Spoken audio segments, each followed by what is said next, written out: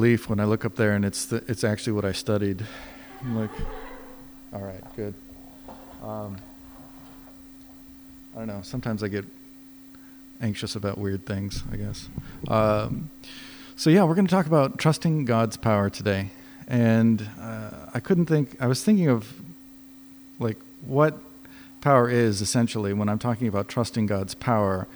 You've heard the quote, power corrupts, absolute power corrupts absolutely. And I'm here to tell you that quote has bugged me since I heard it, because I don't think it's right. It's close. There's a kernel of truth in that. And what that is that the problem that I have with that statement is that it's saying that power is the source of the corruption. And I know from my own experience that the source of the corruption is already here. And power is an expression of that corruption. So power is not what corrupts, but power allows the expression of your character. And so when we talk about somebody gaining power and they're corrupt, all the politicians are corrupt or something, well, in the same position, there's corruption here. And so when I talk about trusting God's power, I'm talking about trusting God's character. And so I was thinking of this, and my boys are here, but this truth became real to me when I had kids. As soon as I had a little bit of power, like in such a complete way, right? So like if you're working through the corporate culture or things like that, you gain power. You become a manager. But there's always this hierarchy that you're in. But once with my kids, it was like, oh, I've got complete power in this situation. And let me tell you that I completely failed. And so I remember very specifically that I was hanging out with Malachi, my oldest. We were driving, and I had reached the limit of my patience with him. And so I remember, I don't even remember what it was, but I just remember that I snapped, and I just yelled at my son completely. And I'm not even sure if he remembers it, but like I'd never seen him. Like I broke his heart at that moment. Sorry, just thinking about it again just brings it back. But I saw that and I thought, wow, I've got so much power in this situation. And he trusts me so much.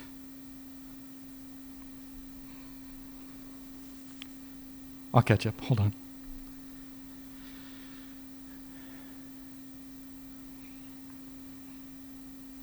Yeah, and I totally blew it. And I realized at that point I was never going to do that again.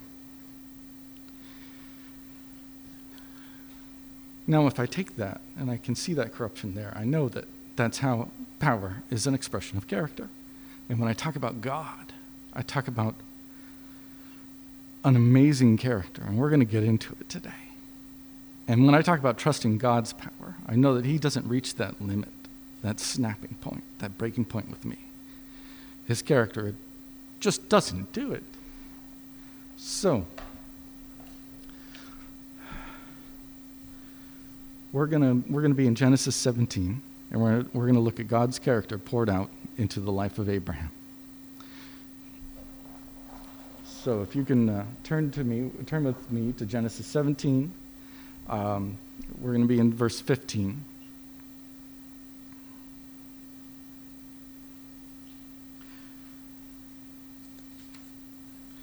It says, "And God said to Abraham, 'As for Sarai your wife, you shall not call her name Sarai, but Sarah shall be her name.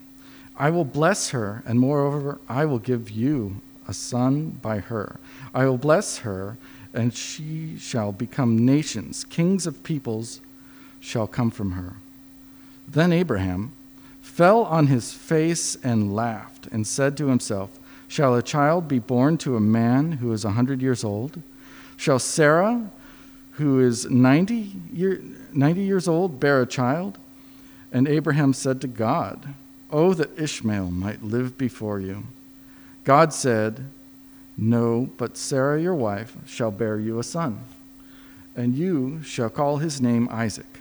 I will establish my covenant with him as an everlasting covenant for his offspring after him. As for Ishmael, I have heard you. Behold, I have blessed him and will make him fruitful and multiply him greatly. He shall father 12 princes, and I will make him a great nation, but I will establish my covenant with Isaac, whom Sarah shall bear to you at this time next year. Okay, let's pray. Dear Lord, we want to come before you. Lord, we want to learn more about you and learn more about your character and learn how we can just go victoriously into this Christian life as we were talking about, Lord. We want to see your power fulfilled, Lord. And we want to learn how to trust and lean into you, Lord. In Jesus' name, amen.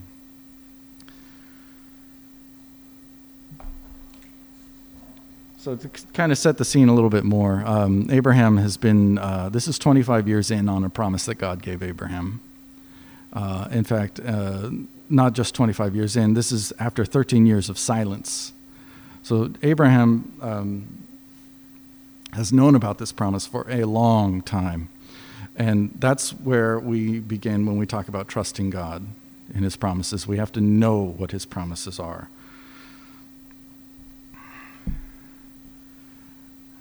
We have to know what his character was, as I was saying, because that character is that expression. His power expresses his character.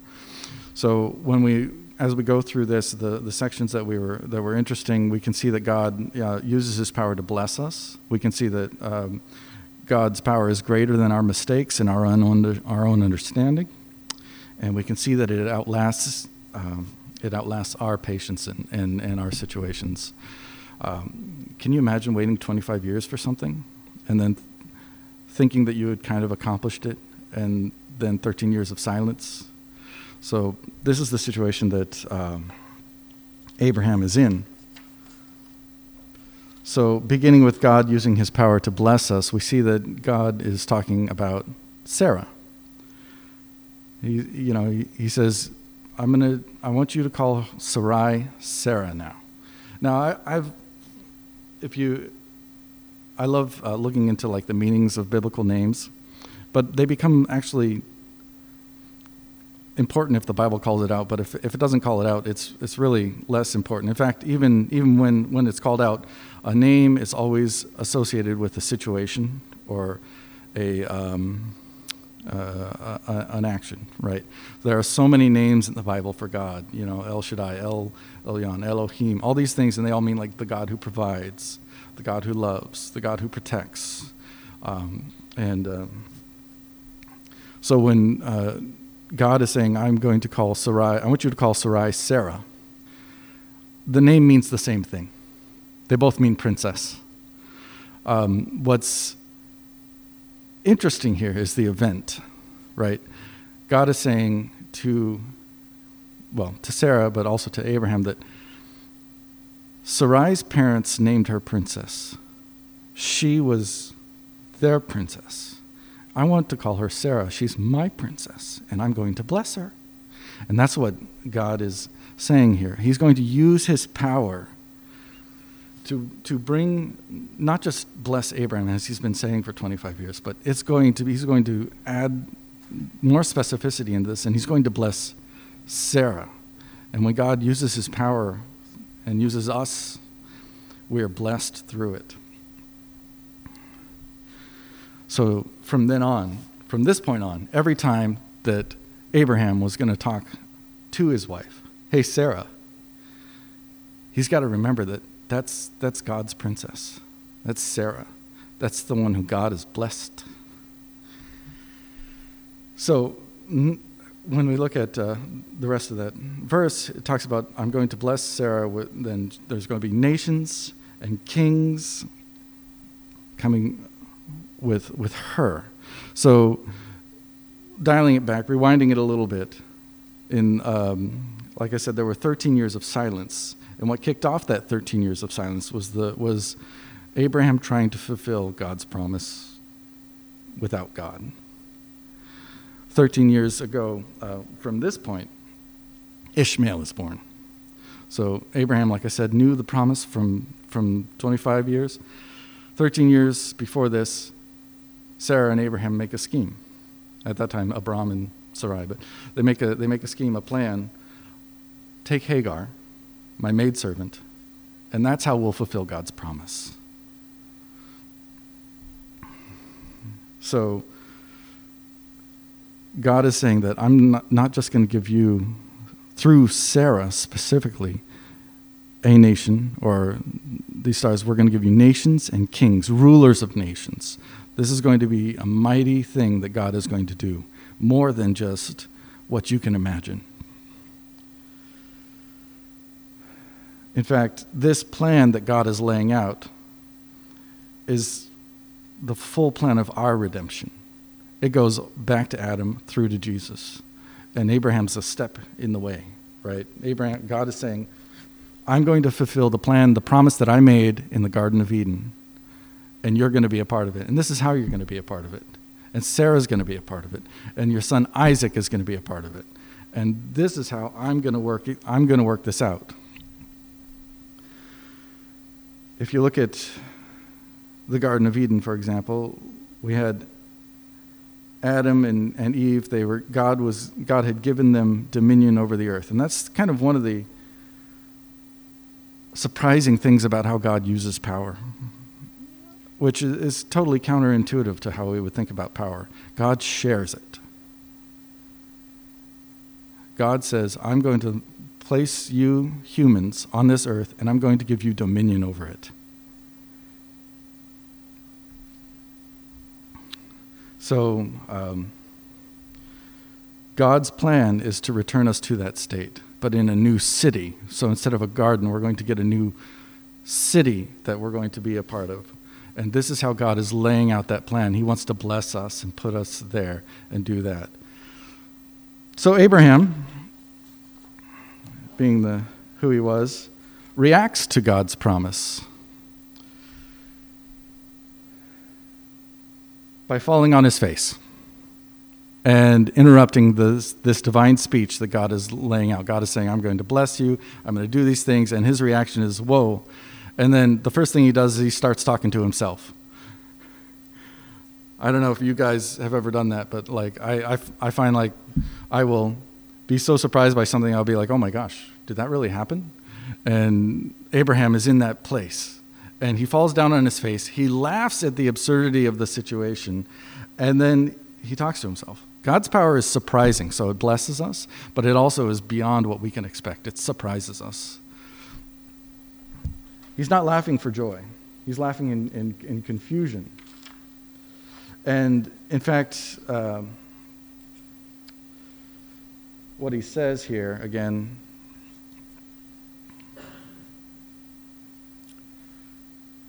in 17, he says, Then Abraham fell on his face and laughed and said to himself, Shall a child be born to a man who is 100 years old? I found this interesting. The commentaries I was reading said that, we try to smooth this over, but the language is confused at this point. The actual language, he's like, can a man give birth? Like, that's the question. And it's great. It's great to see Abraham totally confused by this. And then he says, can Sarah, so 100 years and 99 years old. The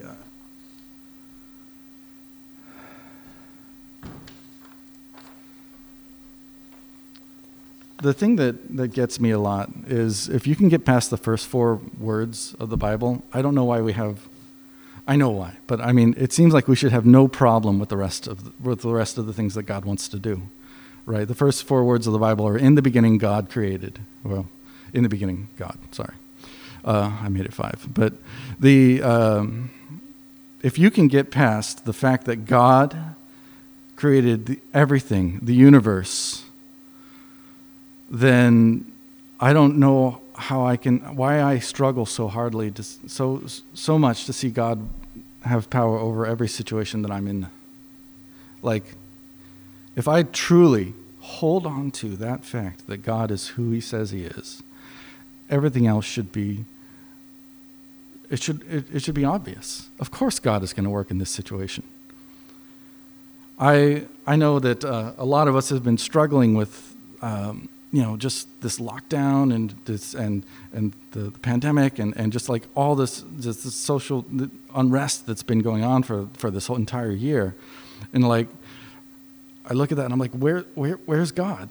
Like, why isn't it just like fixed? Why isn't it done? But I was going over this and, I've realized that God is working and using this time. It's in the smallest of ways. I've been so blessed. I've found so many online resources, just like that never would have existed. So many churches have gone online, and I've been able to kind of dig in there, and I've been able to kind of it's spurred me on to reach out to people that I haven't reached out to in a long time. It's God is working in this situation. And in ways that are just amazing to us, astonishing. Like there's, I don't know how this is going to all end. I don't know where we're going to go, but I know that God wants to bless us, and I know that God is going to work something through this. Abraham and Sarah are dead inside. Right, 100 years old, 90 years old, dead. They inside, I mean, there's no, the plumbing doesn't work. They're not going to have kids. That's just impossible. But God is going to create life where there is none, because he can. And that's who he is, right? I said 4 words, in the beginning God, then God created. That's what he does. He's going to express his character here and now for Sarah and Abraham.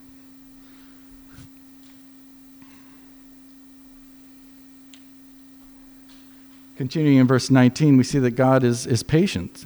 He uses his power patiently, because Abraham's reaction, right? First, laugh. Second, talk to myself. Third, bargain with God. Wait, hold on. So in 19 it says, God. 18 it says, and Abraham said to God, "Oh, that Ishmael might live before you."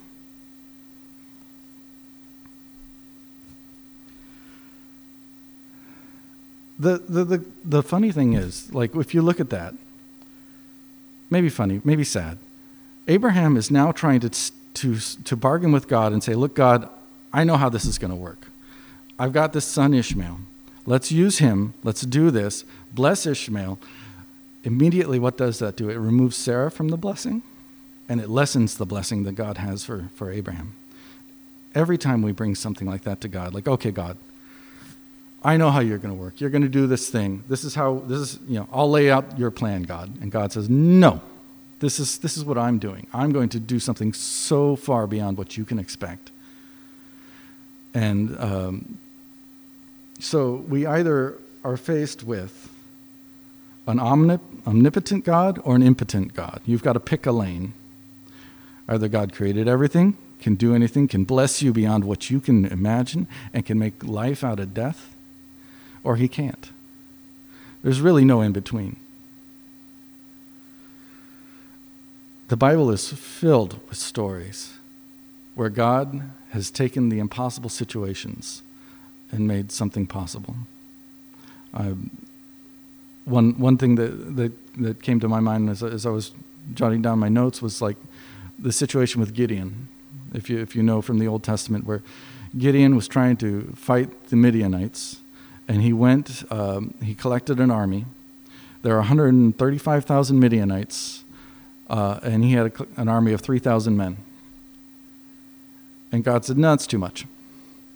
And after several pairings down, he was down to 300 men. And God said, "This is it. This is the crew." Because at this point, there's no natural way that you're going to win without that. This is entirely supernatural. I was thinking about there's that joke about the kid who's learning in Sunday school about the Israelites crossing the Red Sea. He says, it's amazing. Did you know that Moses parted the Red Sea? God parted the Red Sea, and the Israelites went through. And so then the biblical scholar comes up and says, no. It wasn't the Red Sea. It was the Reed Sea. It was about a foot deep. And then the kid says, you know what? It's amazing. God did this amazing miracle. He drowned the entire Egyptian army in a foot deep of water. Right? There's no way around it. It was supernatural. And that's our God. So as I said, God is patient. In 19, God says to Abraham, no.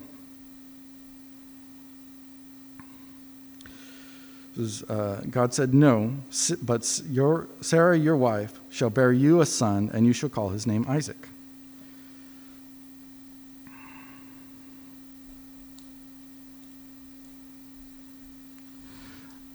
We have to be willing to accept it when God says no in a situation.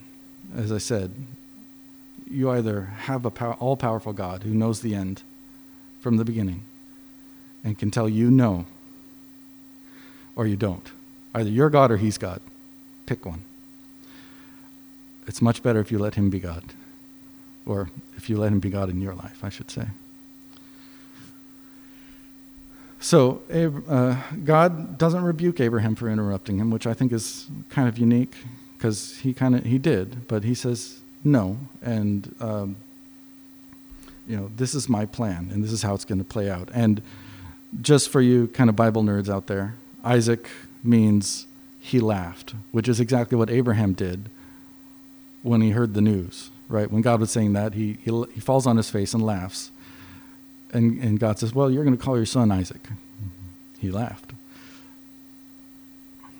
I think God does have a sense of humor. So trusting God's power means giving him all of your anxieties and all your worries and all your fears and laying them all before this God. In verse 20, right, it says, as for Ishmael, I have heard you. God has mercy in this situation. Behold, I have blessed him and will make him fruitful and multiply him greatly. He shall father 12 princes, and I will make him into a great nation. 21 says, but I will establish my covenant with Isaac, whom Sarah shall bear to you at this time next year. So many times when we look at our lives, we see places where we've failed. Like, I opened up talking about how I failed with my son, and we think those failures are disqualifying.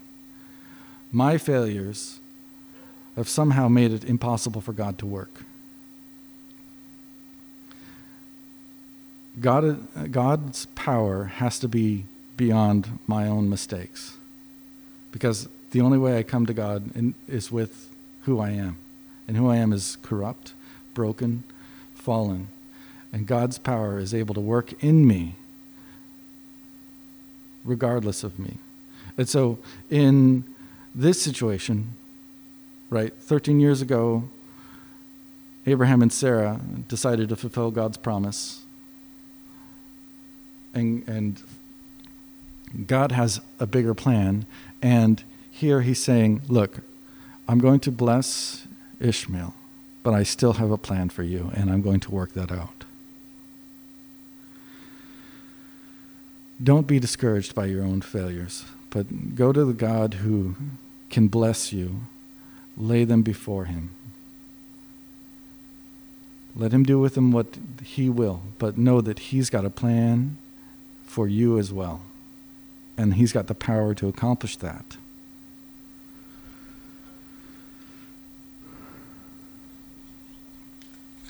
In Romans 8:18 it says, and we know that for those who love God, all things work together for good, and for those who are called according to his purpose.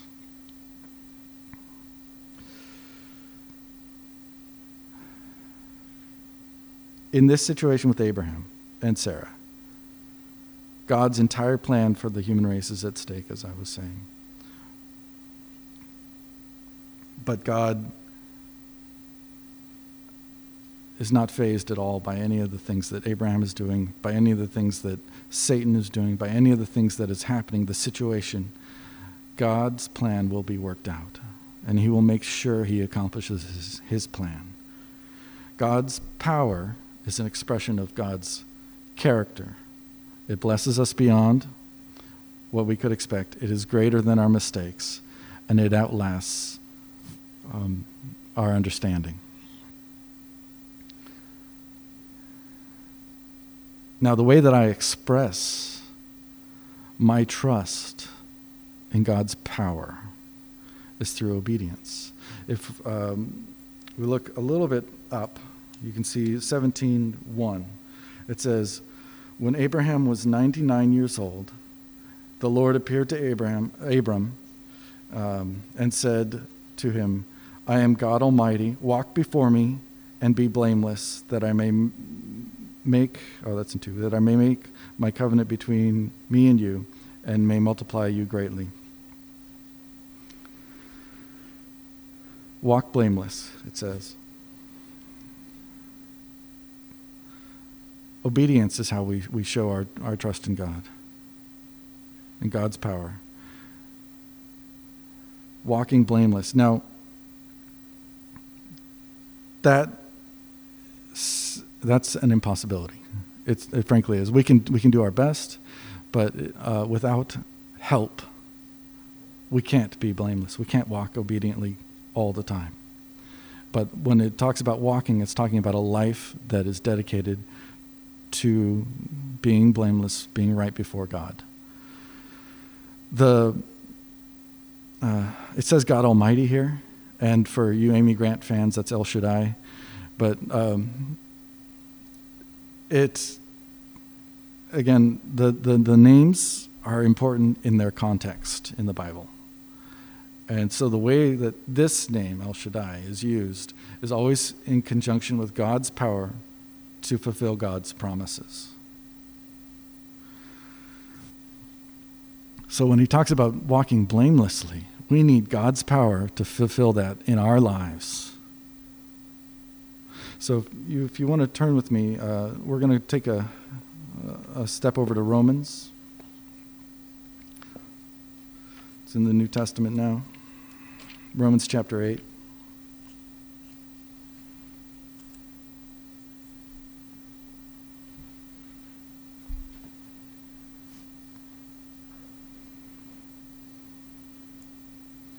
God's power makes it possible for us to be obedient, and through his Son, through the sacrifice of his Son who was obedient.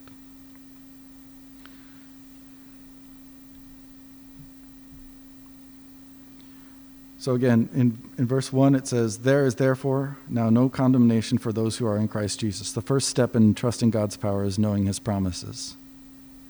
There is no condemnation for those who are in Christ Jesus. For the law of the Spirit of life, has set you free in Christ from the law of sin and death.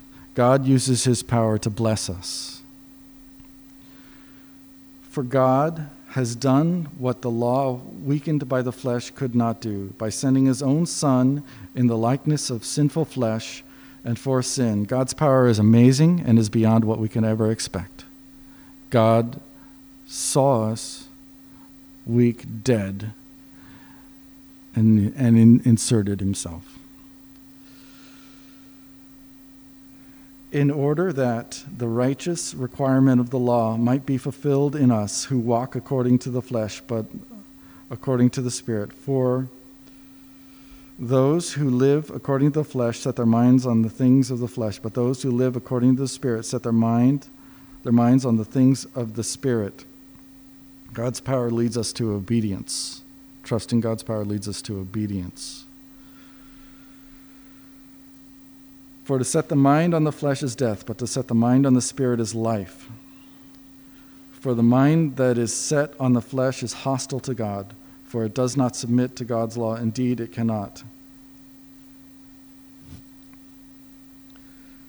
Those who are in the flesh cannot please God.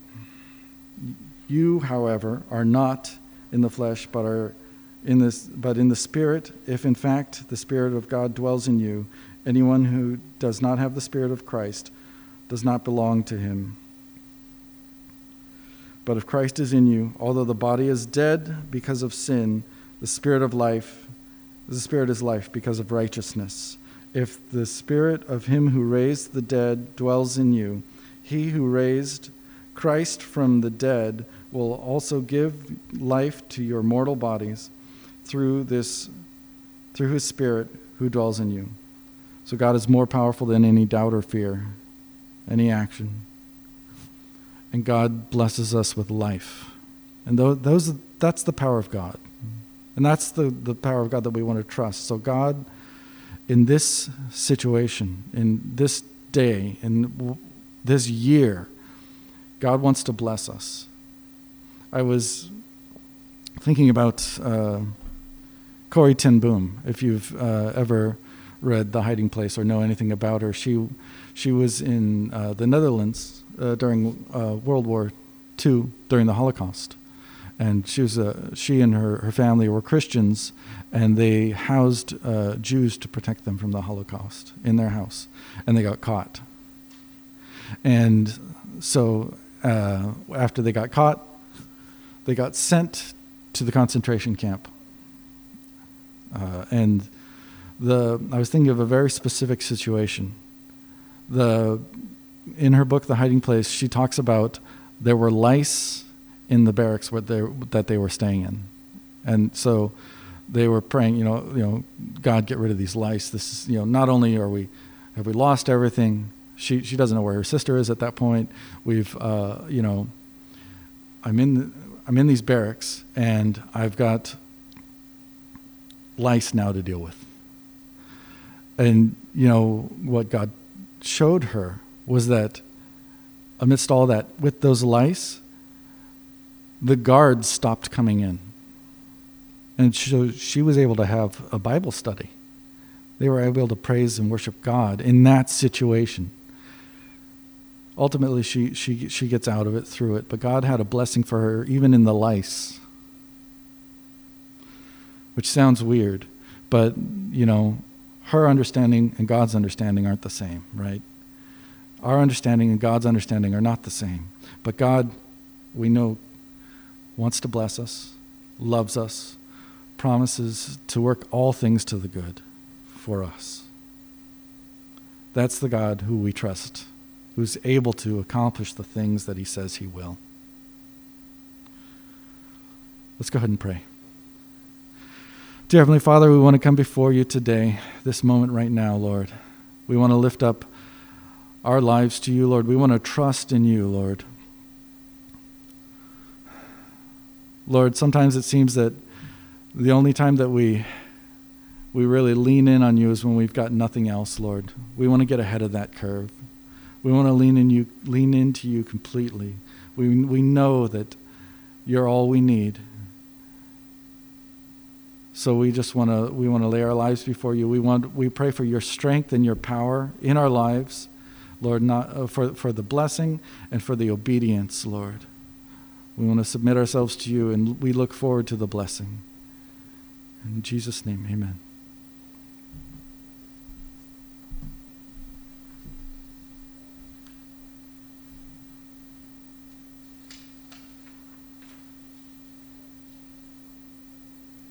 We're going to be singing a new song today. When I was introducing this song to my